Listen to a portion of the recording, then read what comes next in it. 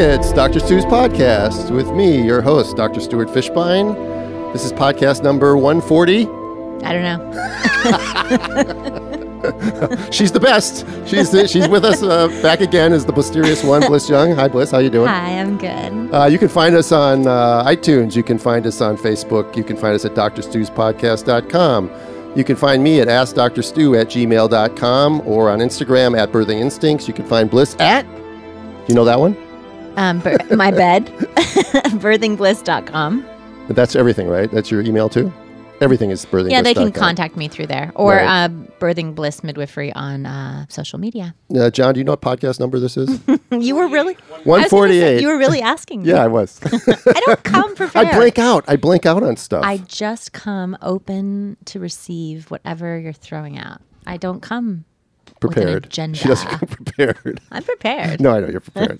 You're always prepared. Well, this happens to me every time I eat something. My mind goes blank afterwards. It's sort of like I have postprandial dementia. Really? Is there such a thing as postprandial dementia? You just invented it. Every time you eat, you blank out? Yeah, all the blood goes to my gut and it goes away from my brain and I can't remember stuff. How long has this been And I want to happening? take a nap. Oh, it's been going on for about 30, 40 years, I think. So, guess what? I just had lunch with an integrative pediatrician. Oh, the one here. Yeah, the local one here. Isn't he cool? He's very cool. Mm-hmm. He reminds me of me, except that he's already advanced to where I am now, but he's only in his 30s. Yeah. So that's pretty impressive. Yeah. And he has a lot of the same skepticisms that I have, but I think he has more of an optimistic tone that he thinks that eventually things will change. Why don't you do a shout out? Little critical mass. Well, we're going to have him on the podcast.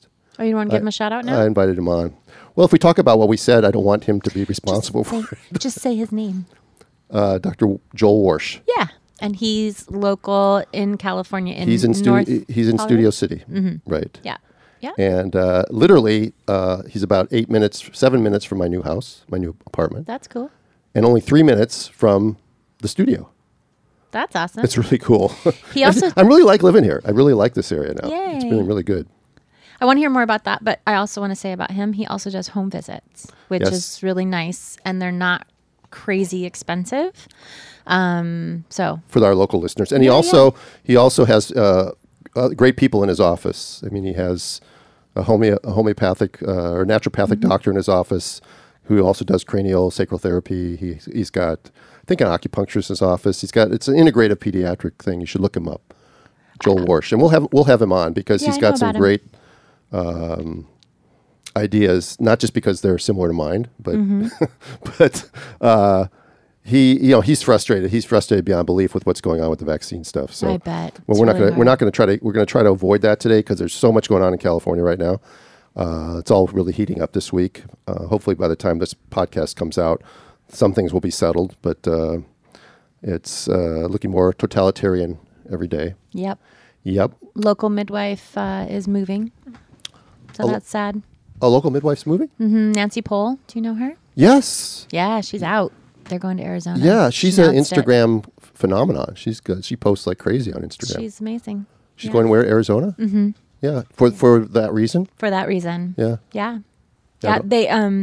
She had a child who had an injury, and the doctor didn't write it down properly or just covered it up or whatever. And then, so now, they can't get an exemption at all. So. Yeah, a friend of mine, one of our favorite patients, who was on the podcast a couple years ago, Sarah, is either up in Sacramento today or dealing with some stuff, and she emailed me a story, or texted me a brief story about a woman whose baby at 21 hours after got vaccinated had this severe cardiac reaction. The mother actually caught it. They ended up saving the baby, and of course, no one relates that to the fact that she had vaccines 21 hours before. But the child is due for its next set of vaccines, and so the doctor suggested that the next set of vaccines be done in the emergency room. Wow. But it's not the vaccines that caused it. Right. Or maybe don't do them. No. It's not the vaccines that caused the heart problem, but the next set of vaccines you should do in the emergency room. Yeah, that's crazy. Okay. Does that make any sense to you? None. Right. Absolutely. So that actually fits right in with everything that's going on, because none of it makes any sense. Right. Right. So was that California silliness? That's what we did last. That was our last podcast. Mm-hmm. Yeah. It's ongoing. Mm-hmm. We could do it. We really could. I could probably do a daily podcast about the stuff that goes on in the state, but it would some of it obviously doesn't relate to our profession and our listeners' interests. Yeah. So, any births? I did. Anything you want to share? Yeah, sure. So, you know her. She came to see you for post-dates testing. Yes. And first-time mom, early 20s. And I kind of expected, she'd have the normal first-time mom progression of labor. And she had her bag rupture at 5 a.m. She had not slept that night for other reasons, which I won't discuss. And so her bag broke at 5 a.m., really no contractions. So I, said, why don't you take some Benadryl and try and sleep. It was daytime. So I didn't think that she was going to, go into labor till that night. And then I checked in with her partner. 7 a.m. she was sleeping.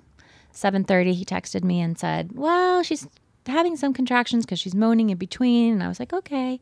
30 minutes later, I can hear her moaning in the background. He calls again and says she's asking for pain medication. So At home? Uh-huh. Okay. So, I said, no, there's really nothing that we can do like that unless you wanted to go into the hospital. And, and she said, can I take Benadryl? And I said, yeah, to sleep, but it's not going to really help take away the pain. And so I encouraged him to send me a screenshot of what was happening with the contractions. He did. Everything was under a minute. Like most of them are like 30 seconds long. Kind of all over the place, normal early labor pattern. About 20 minutes later, he calls back and says she's feeling pushy. And they're about 40 minutes away from me. And I really didn't in my mind think that it's possible, right? I thought she's just misinterpreting something. Maybe she's feeling like her bowels are full. And no bloody show or anything. Yeah. No bloody show or anything. So, but I said, I have to go. So I got in the car pretty soon after that, a few minutes after that. And it was a 40-minute drive. And 20 minutes into my drive, he calls me and says, Bliss, her vagina's bulging. I think the baby's coming. And I was like, okay, I'll stay on the phone with you. 2 minutes later, he puts down the phone and I can hear the baby crying. I'm still 20 minutes away. So I said, let me hang up and tell the rest of the team that the baby's born so that they don't rush. And I'll call you right back. So I call back and I'm trying to I told him before I hung up, put a blanket on the baby, just make sure she's comfortable. Maybe don't get up because she was in the tub with no water, like she had been in the shower. And just hang out. I was hoping that I would get there before the placenta delivered. I asked him about bleeding. He said there was some blood, but didn't seem concerning. 5 minutes or so, maybe 10 minutes go by. 5, I think. And he said, I think the placenta's out. I think it's on her foot. And so I said, okay, how's the bleeding? There's a lot of blood. But at the same time, I'm thinking, well, you've never seen a birth before. It looks like a lot of blood. And he said, she's feeling like she's going to pass out.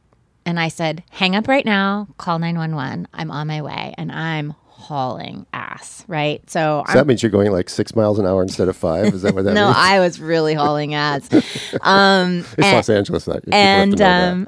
I think by the time that happened, I was about 10 minutes away. And when I got off the freeway, I was heading towards their street and I could see the paramedics coming from the opposite direction, turning onto their street. So we basically arrived at the same time. And I pull up. They asked me to back up my car so that they can get the gurney. And I said, I'm the midwife. And I could hear one of the paramedics saying, yeah, you're a little late.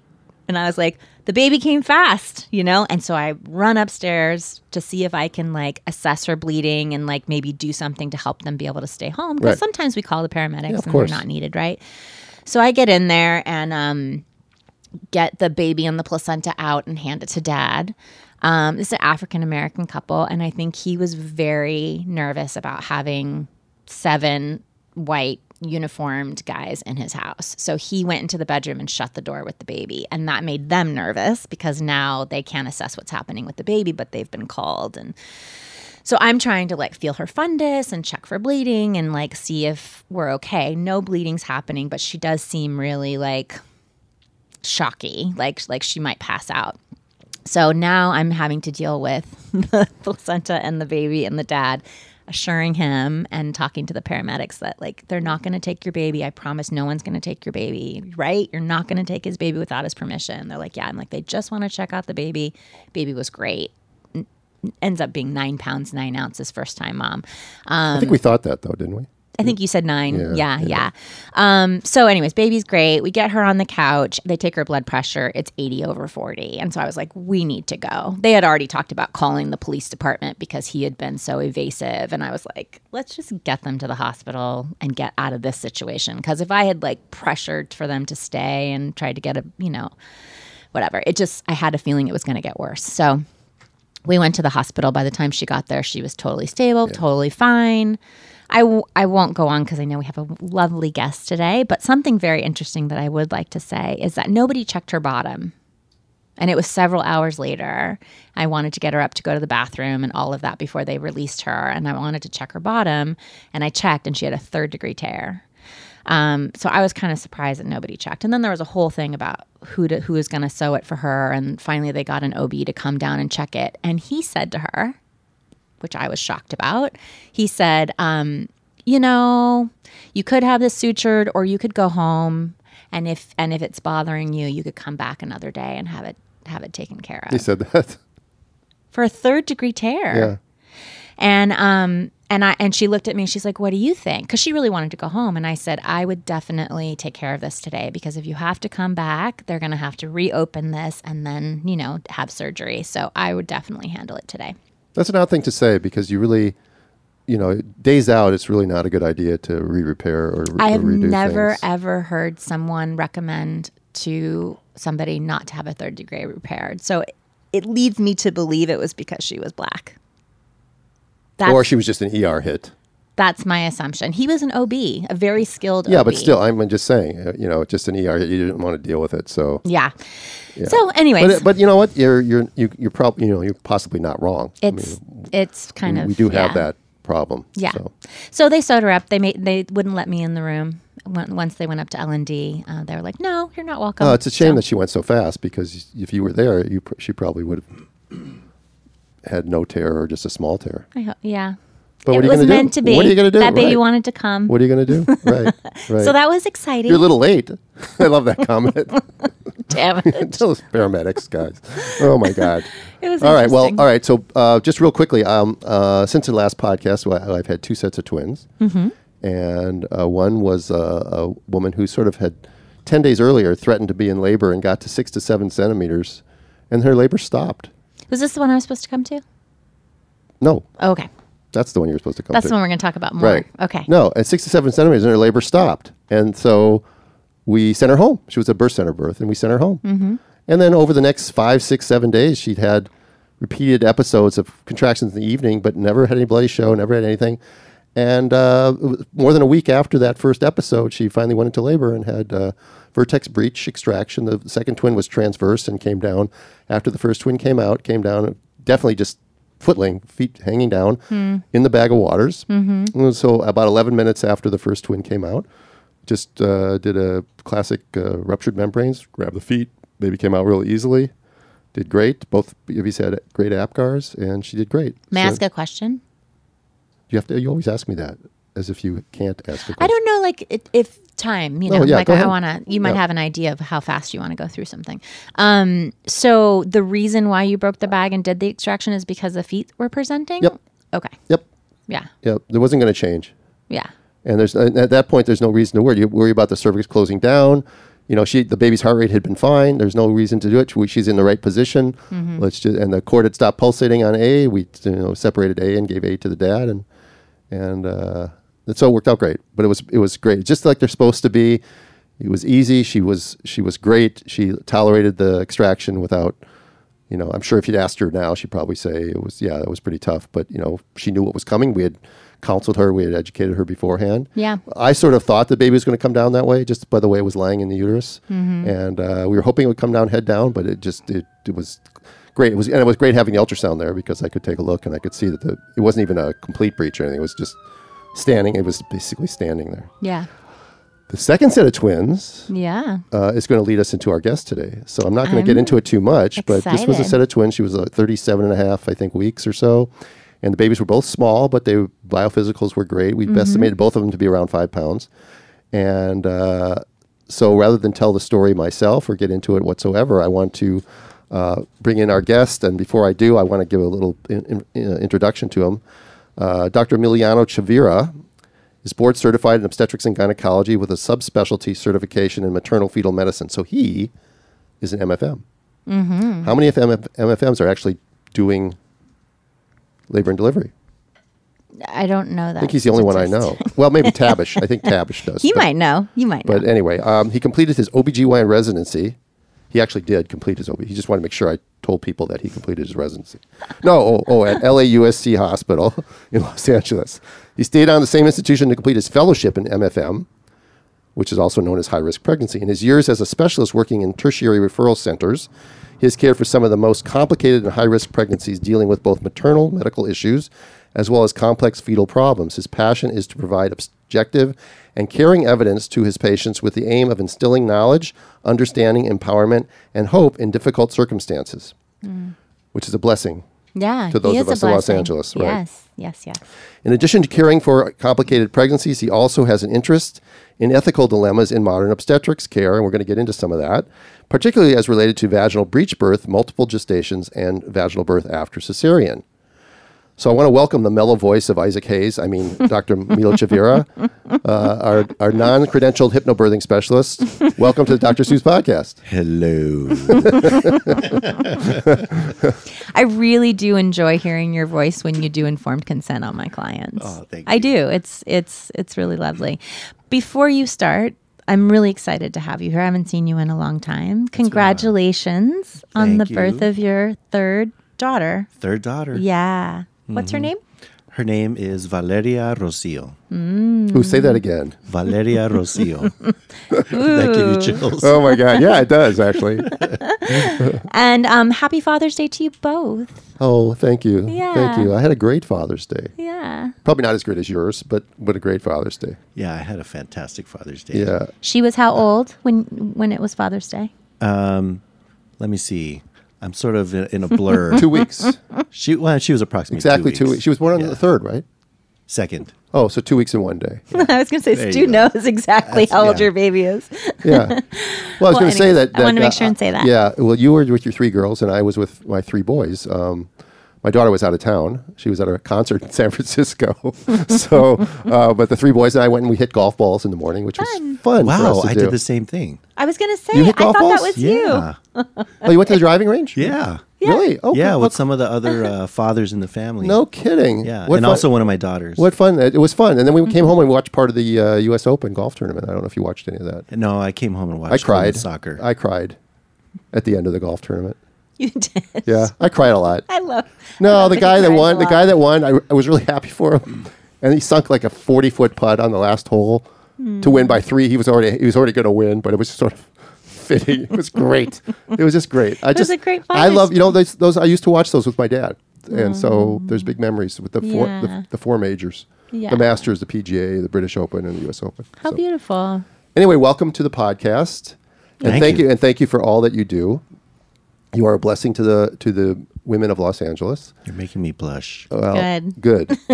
You deserve it. So I want to just talk a little bit about our client. That I'll start because then I'll just tell people that she went into labor. She broke her bag of waters at about 11:30 at night on June 5th, and for the next 24 hours she really didn't do much of anything. As a matter of fact, it was for 30 hours or so. Then she finally started to go into labor. So we're talking about 30 hours out. She was GBS negative. That's good. And the babies were stable and without fever or anything like that. And she got to, essentially after all that time, I checked her and she was 1 centimeter and completely effaced. And I stretched her to 4. And we waited a couple more hours and she was still 4 and she was getting really exhausted. She was trying to keep hydrated and all that, but she was getting really exhausted. So we felt... Was Alex with you? Alex was there. Yeah, Alex was there by this point, yeah. And we decided that at this point it was the best thing to do was to get her to the hospital when she still had some energy, where the babies were still healthy, and we get it to a place where there was the possibility that she could still have a vaginal birth. Because pretty much anywhere else you're going to take a transport from twins at home, no matter, even though they were vertex twins and concordant, they're going to end up with a C-section. Just because of prolonged rupture of membranes, they would have gone crazy on this person. So instead of driving, well, they lived in deep Topanga Canyon, which if people don't understand is deep Topanga Canyon. I mean, it is like in the middle. It was like I love those birds. You have to hike out. Your car can get stuck. It's a real thing. Yeah, it's up these windy little roads, Yeah. and you're 17 minutes from either PCH or the 101. So you're really in the middle of the canyon. Yeah. And we decided rather than going to a local hospital, we would drive an hour and a half at 2 in the afternoon on, I think it was a weekday still. No, it was a weekend. I've done that a couple of times to see you. All the way to Dr. Chavira's hospital. Mm-hmm. And he was kind enough, because I think his baby was only a couple days old at the time. Yeah. And he was kind enough to take her on because he's on paternity leave, Yeah. right? Which is great. I'll talk to you about that some off the record. But and we got there, and then why don't you tell a little bit of the story? Because I just tell your initial impressions and what your plan was, and then I've got things to ask you, because some things happened there that I think are amazing, that she ended up with this result that she ended up with. Yeah. You know, it's interesting. So many patients that I take care of, I use the word patients, I'm just meeting for the first time. It happens to me all the time by the nature of what I do. So I don't really know these people the way you know them. You get to know them intimately. But she showed up, I think, about 2:30 in the afternoon. Basically, everything seemed fine. She seemed to be in reasonable spirits, just looked kind of tired, and was requesting epidural. So that was the first thing we did. And I told her we wouldn't talk about much of anything at first. We'd kind of just get her comfortable and then, go from there. How long did that take? It took longer than I would have liked, and probably longer than she would have liked. Yeah. There's this interesting thing about the hospital, that the process of an admission and an evaluation and all the documentation and all the everything is so time consuming. It makes you want to smash your face in with a mallet. It's so frustrating. Mm-hmm. On the other hand, if somebody comes in with a true emergency, things can be done in the drop of a hat. But she really had no specific emergency going on. So I think the epidural took about an hour by the time she got it.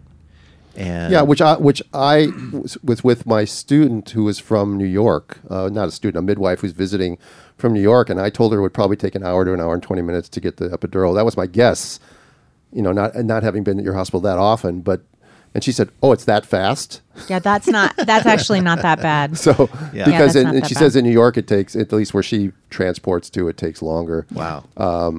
But they have to. You can't do anything until they're admitted and sign documents, and then they have to get a wristband, because they can't draw blood until they have a wristband, and they can't do an IV or anything, and give any medication or epidural until they have the blood work back. And so, they can start the IV, but they can't really do anything. And then they of course have to go through, since she's never been there before, not pre-admitted, she have to go through that whole long list of questions that are on the EMR system that they have to fill in all the blanks and stuff like that. So it takes time. Meanwhile, she's contracting, but they had spaced out a little bit. But I think they're still every 4 to 5 minutes, I think. Yeah. Okay.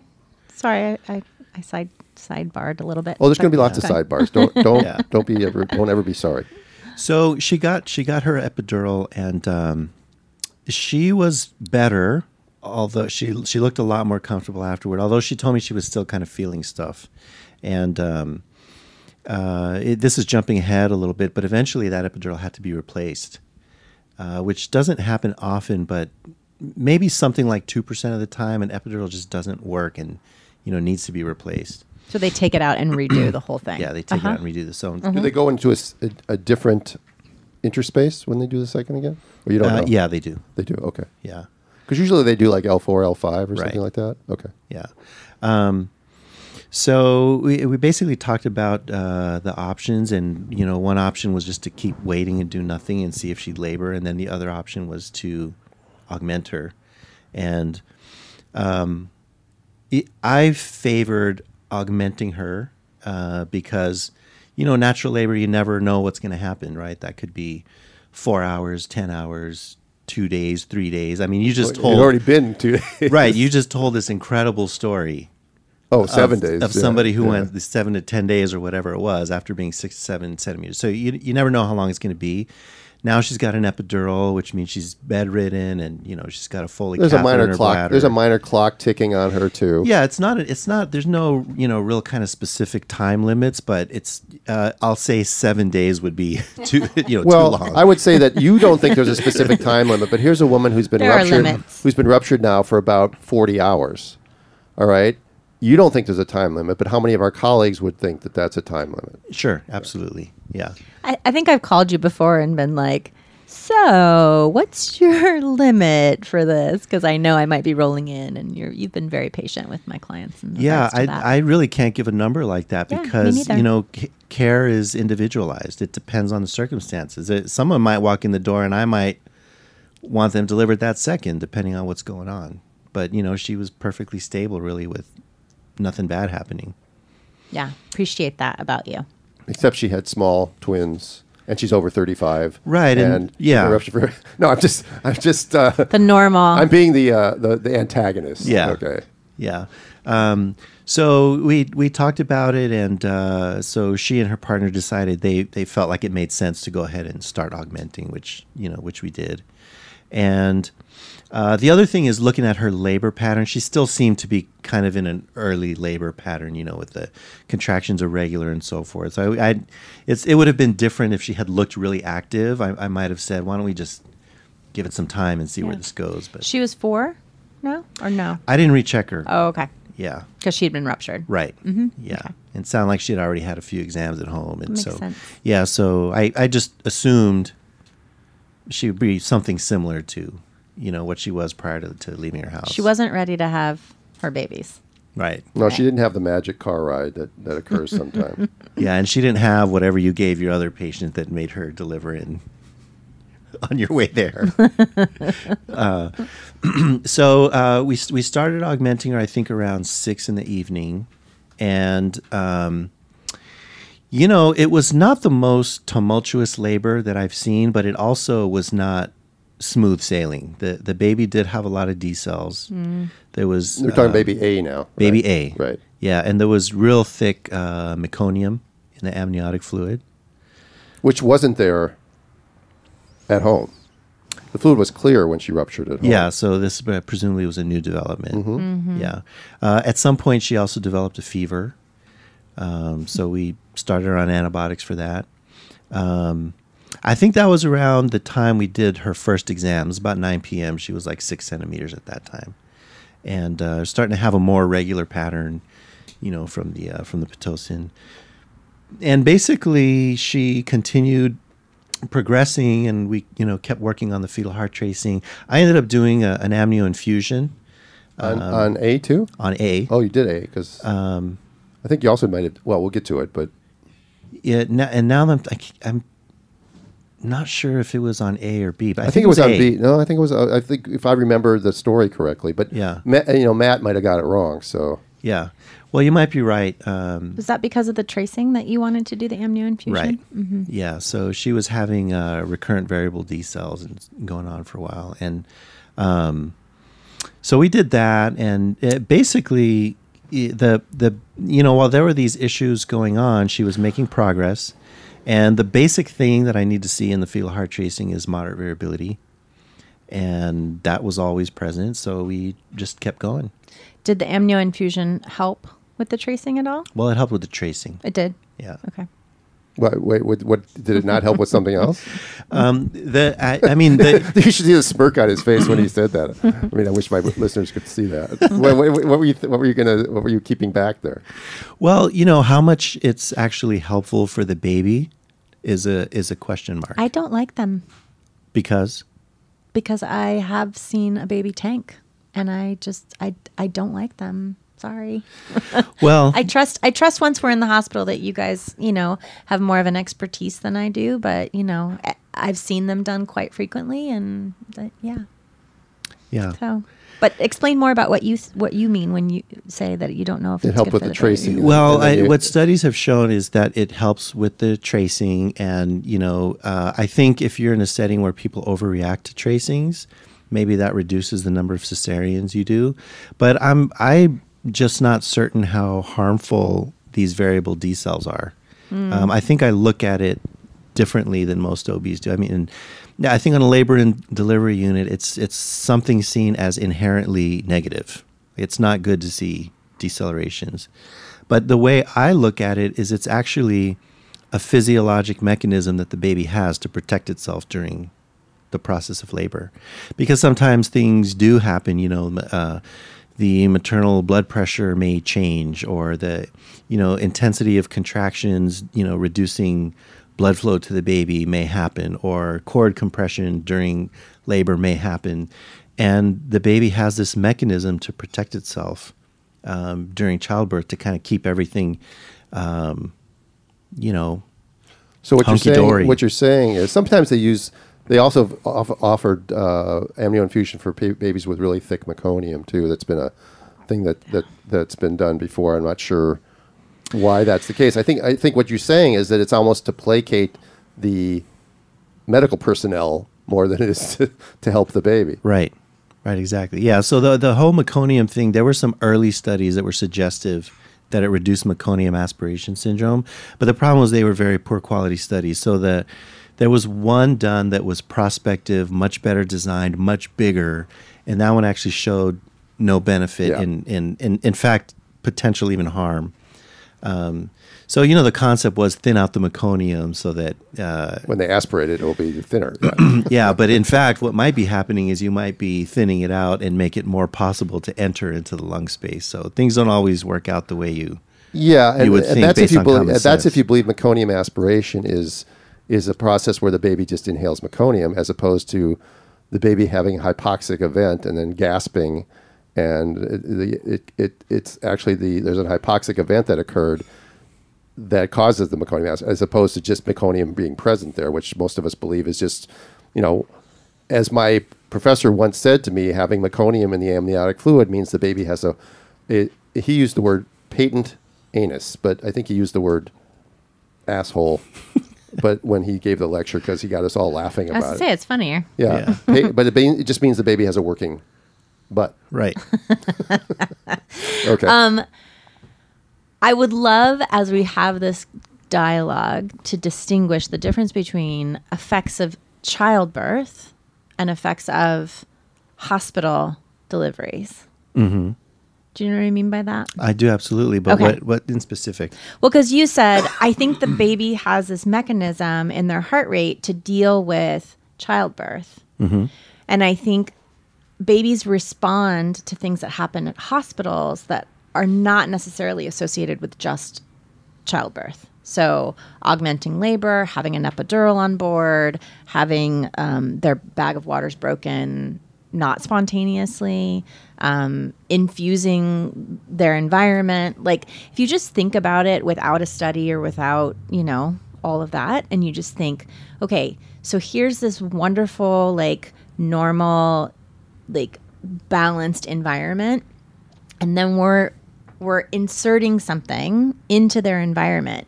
If you just think about it, they're more than likely going to have a response to that because it's a change in their flora. It's a change in their environment. Yeah, I know. I get exactly where you're coming from, and I think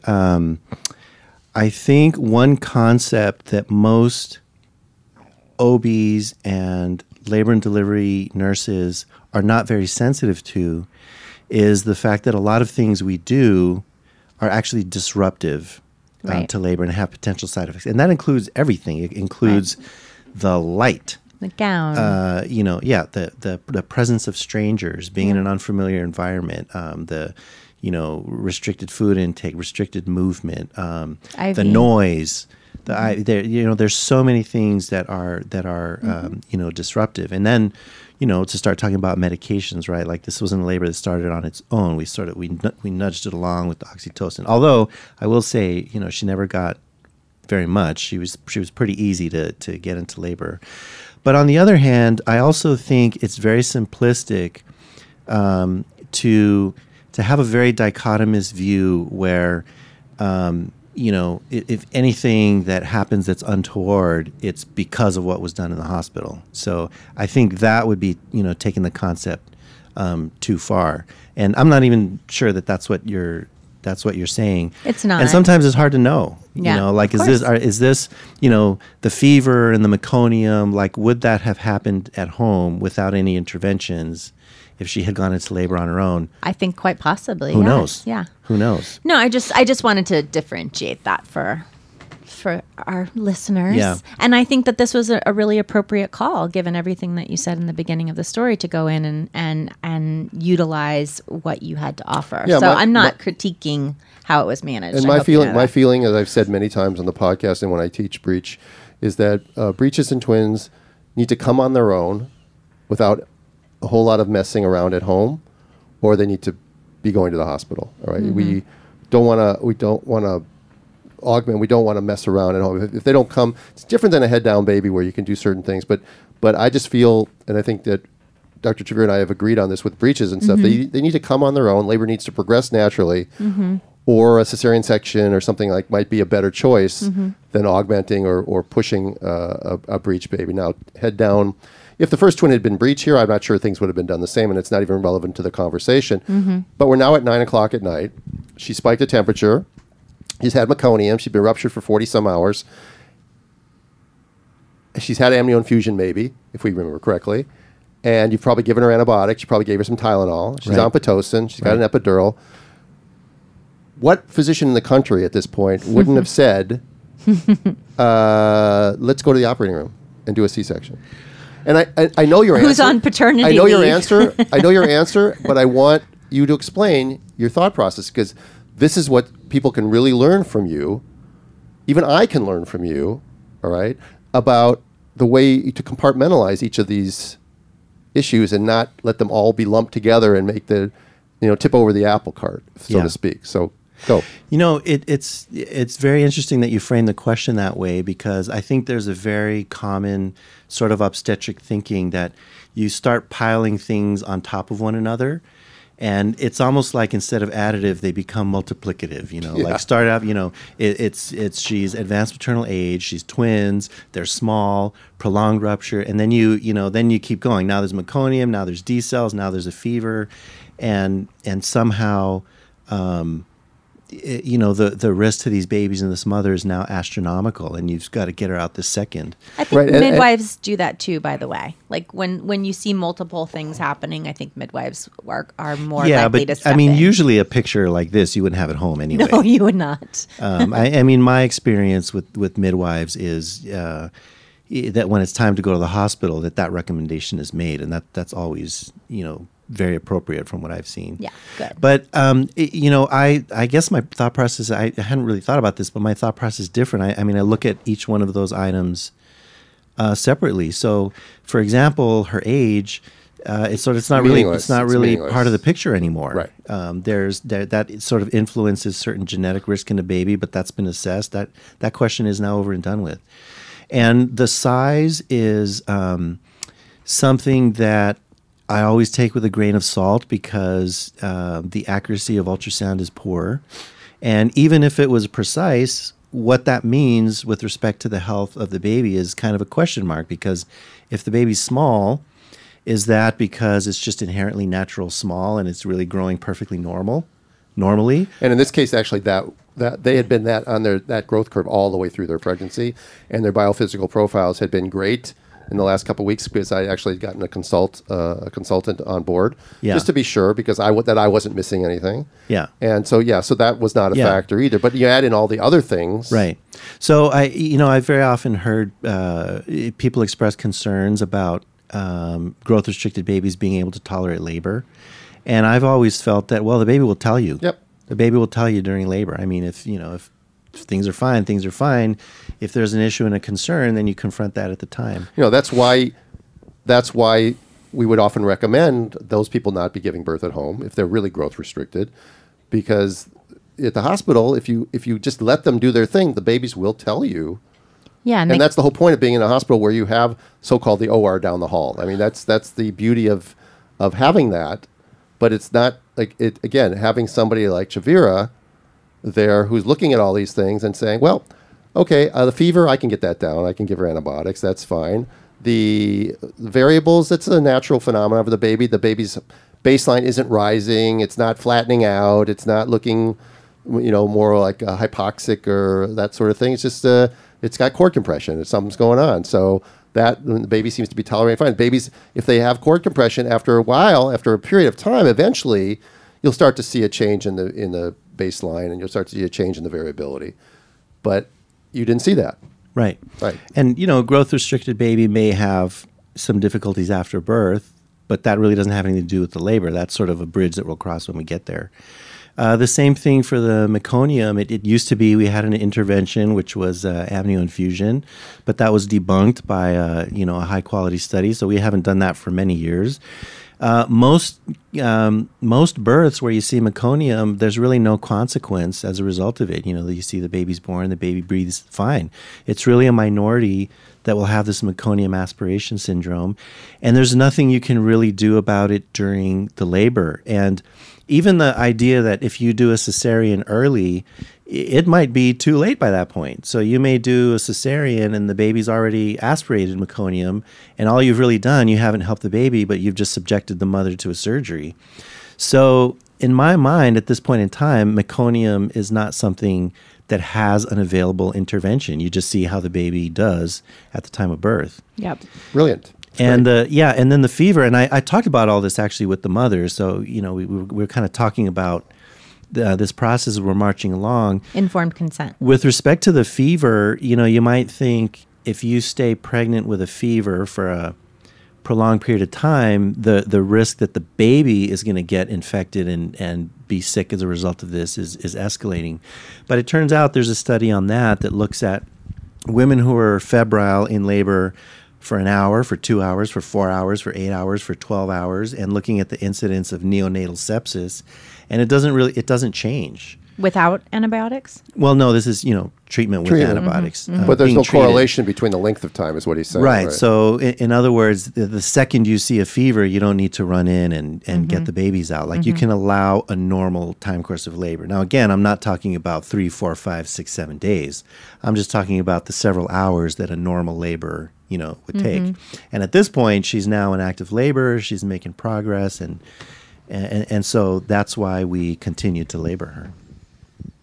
Okay, so in the interest of time, we're now in the evening. Yeah. She's 6 centimeters. You've kind of resolved most of those other problems. What happens? Well, we're working on them continuously, right? And then so by midnight, she's 8 centimeters and kind of feeling some urge. So we started making preparations, or maybe she was almost complete.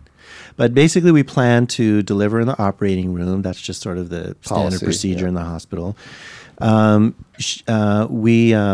They asked if the birth team could come into the OR, and lately, historically, there's always been this policy that one person who's not part of the hospital staff is allowed into the operating room, and lately, I've just been asking permission on sort of with increasing frequency to bring more people into the OR, because I think one of the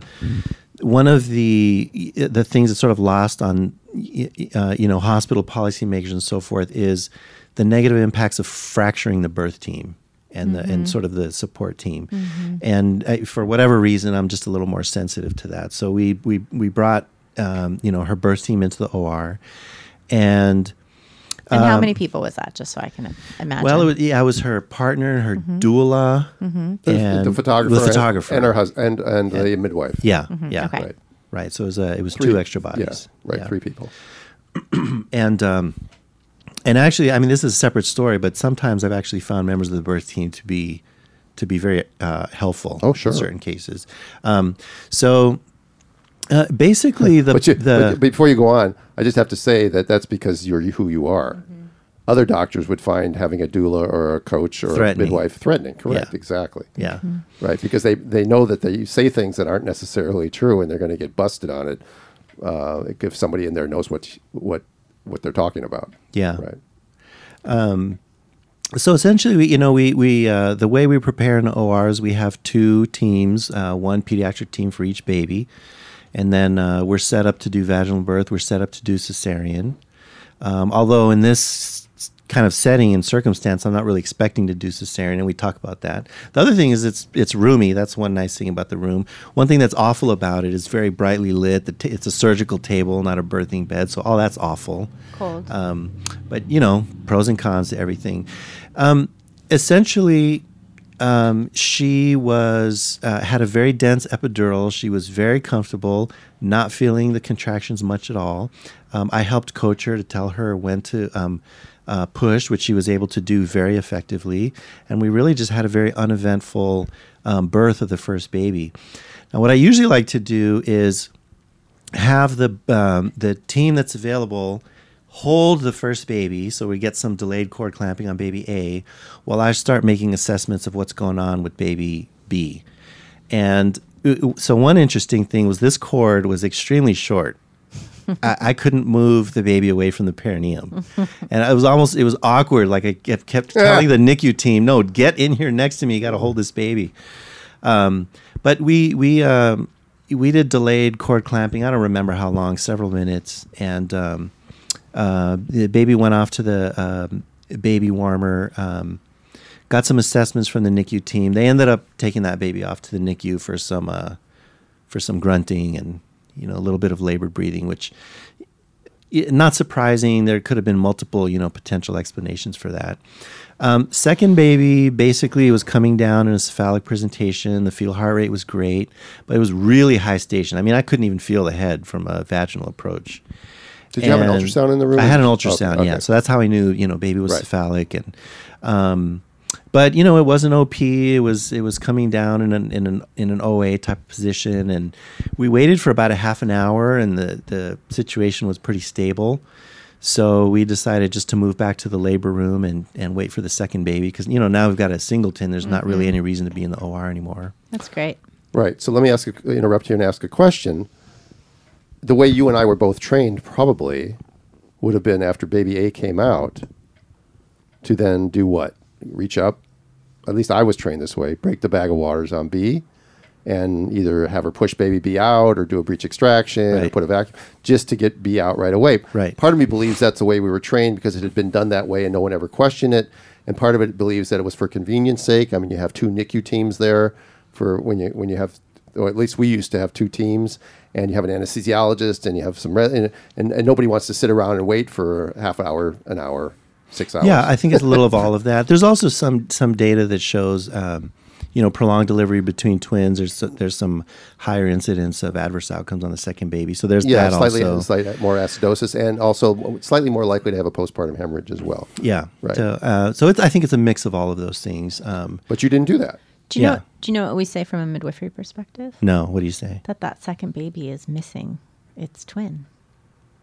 Oh. And that you have to like help it know that it's going to be joining it soon and everything's fine. Plus its environment is different. So just from a woo-woo perspective. No science behind that. That is pretty woo-woo. Yes. I know. I'm just telling you. That's advice from the cauldron. That's what we call that. Sure. I don't mind. No. You can even call me a witch. I'm like, I'm a warlock then, I guess. All right.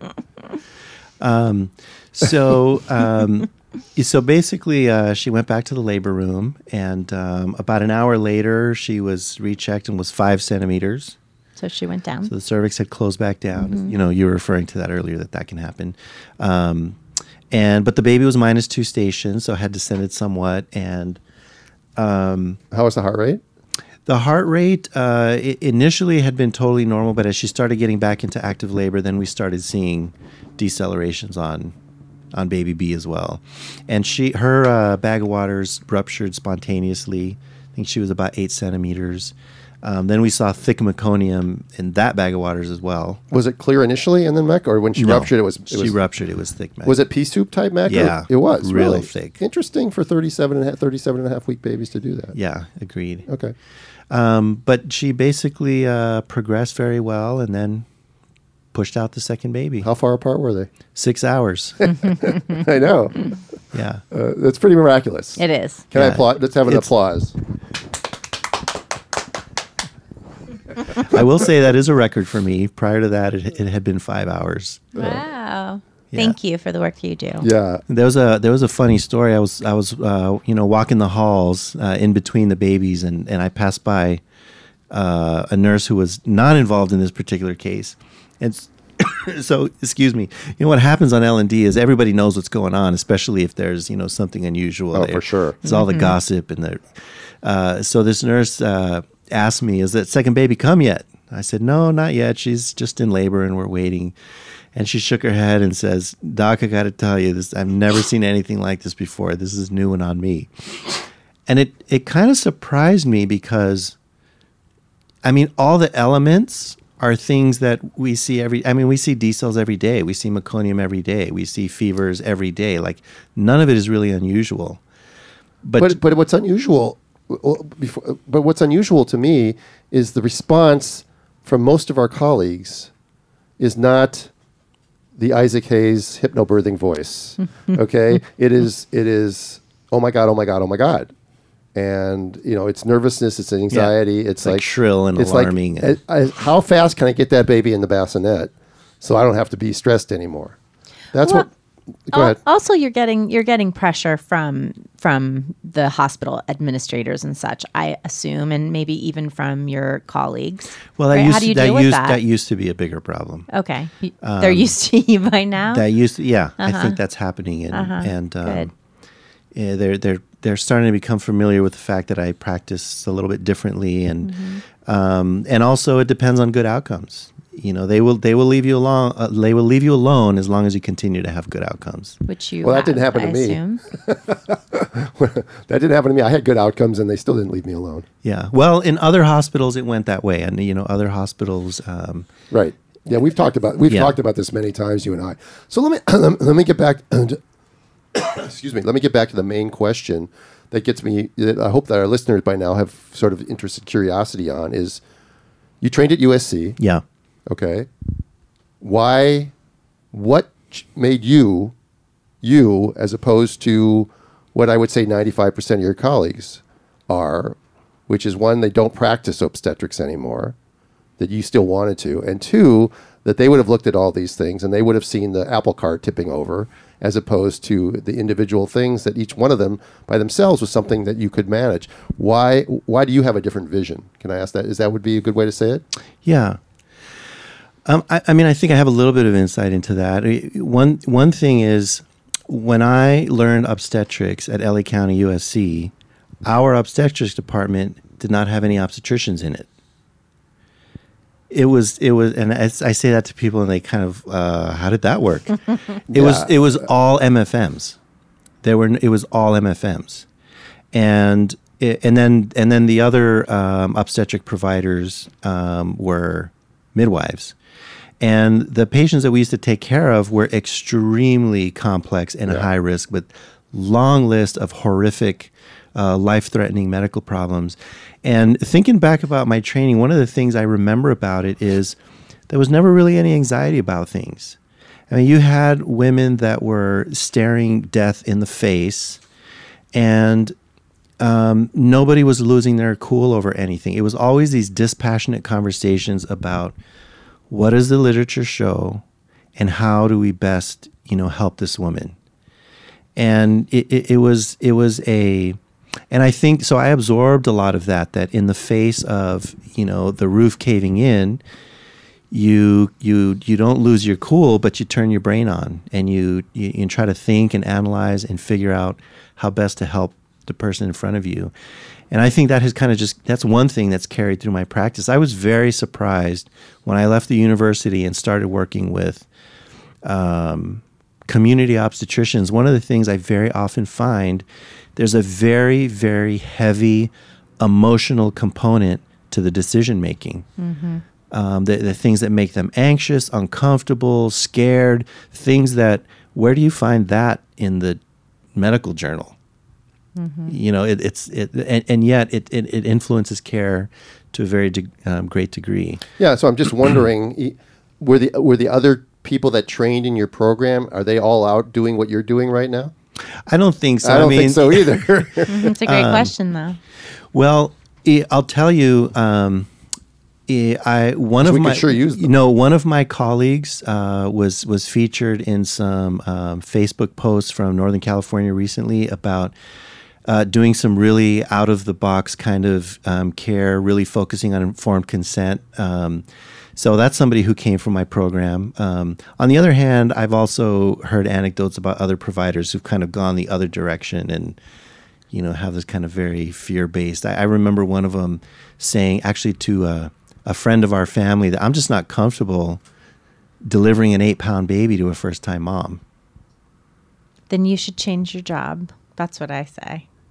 Yeah, well, But they're not going to. they're right? not going to, and so I think. Well, I think a lot of them, especially if you join a group of other MFMs who don't think like you, as you know, then you either have to conform, Yeah. or you're going to get eventually pushed out. This is what happens. It's why there are groups around town that would love to back a midwife and take their transports, but other members of their group absolutely forbid it, and they won't let them do it. Yeah. So I think that the same thing happens. But I just think it's remarkable, and I think that these babies and this couple have a story to tell that is uniquely Los Angeles and Chavira. With our team thrown in, in the early part of it, the fact that we were allowed, we didn't allow her, but we accepted the fact that she could do this, that we weren't afraid, of the babies being small, and that we let her labor, we let her have ruptured membranes for a long time, and the only reason we decided to transport was sort of a collaborative decision with informed consent about, well, if we wait longer, you might pick up, but also you might spike a fever or whatever, and then if we go in, the chances of you having a successful vaginal birth are going to be diminished. And so we came to this compromise, and I just, I wanted to bring you on for a long time because you and I talk all the time. And Yeah, I'm actually excited. I finally made it to Dr. Stu's podcast. number glad I was number here for it. 148. It took 148 podcasts to finally get him on board here. But so my question also for you would be what I know you probably can't reveal a lot of stuff, but I know you're on maternity leave or paternity leave right now. What is your future plans like? Are you going to take your skills and keep them in restricted places like hospitals? Are you going to ever consider going out of the hospital? Are you going to try to make changes within the system? I know we've talked about that before. That was sort of one of the things that was driving you to do what you're doing now. I think you took a new position now as chief of gynecology someplace, if that's public knowledge. If not, we'll edit it out. Yeah, no, that's fine. So I don't know. It's this is always kind of a work in progress, and things are always kind of in flux. I definitely have a lot of interest in home birth, and we've always talked about this over the years. I've had a hard time fitting it into the schedule. Yeah, it doesn't fit into the schedule. And some people, just to be blunt about it, in recent months, my work week has ranged from 80 to 120 hours a week. So it's a lot of hours. Yeah. It's hard to fit extra stuff in. But the whole home birth thing, I'm very drawn to it because I feel like, I'm just a person who likes to have as broad and expansive a knowledge set as possible. And for most of my life, that's been dedicated to studying sort of disease and abnormal pregnancy and abnormal labor. And, I've realized how much there is to know about normal birth and normal labor, and it's kind of very, interested in sort of, learning all that aspect. You have to unlearn a lot of what you've learned. You absolutely. Do. Now, you and I have spoken together at breech conferences. We've spoken at VBAC events and stuff like that. We think a lot alike in that. If you had a chance in the last minute or so of the podcast to speak to everybody that's listening right now and give them some words of wisdom that would be coming from your experience. I'm putting you on the spot here a little bit. Take a minute and just tell the listeners or tell people what they should think about childbirth and from your perspective and all your experience. Yeah, I think that we, in this country, most of childbirth happens in the hospital, and the bulk of providers are obstetricians, and the thing about obstetricians is we're trained in this pathology-based model, and so in some ways pregnancy is almost viewed as inherently a pathologic process, or if it hasn't happened yet, it will soon. And I think that conception of pregnancy and childbirth has actually been distributed to the masses, so that's the way the public views it as well. And I think we need to get back to a more woman-centered or midwifery-centered model where birth is just viewed as natural and normal, and there are really the exceptions where problems happen, and then that's where the obstetrician comes into play. From your lips to God's ears, okay? I'm cheering. Right, because this has been great, and I think we're probably going to get a lot of emails on this. People are going to tell us their stories. Want you back? And stuff like that. Not only are they going to want you back, they're going to want to know how do they move to Los Angeles for the last month of their pregnancy so they can have the option of either having a home birth with their twins or breeches or having a hospital birth with their breeches. Because so many communities in this country do not have an option of a Dr. Stu or a Dr. Chavira. And we're grateful for you for everything that you did for this couple and for all the other transports that you've taken from us in the years. And it's really great to have you on board. So thank you for being here. Well, it's all been a pleasure, everything you've mentioned. Bliss, anything you want to say? I loved seeing you. I was thinking about the home births that we did together. We have done a few home births together, and I love having you as a person we can transport to, but I also think you would really love the life of being a home birth doctor. So I'm just going to put that in there. From your lips to God's ears, too. All right. Anyway, so thank you guys for listening. We really appreciate that you have lots of podcasts to listen to and lots of other things to do. So taking the time out of your day to spend an hour with us is we feel blessed.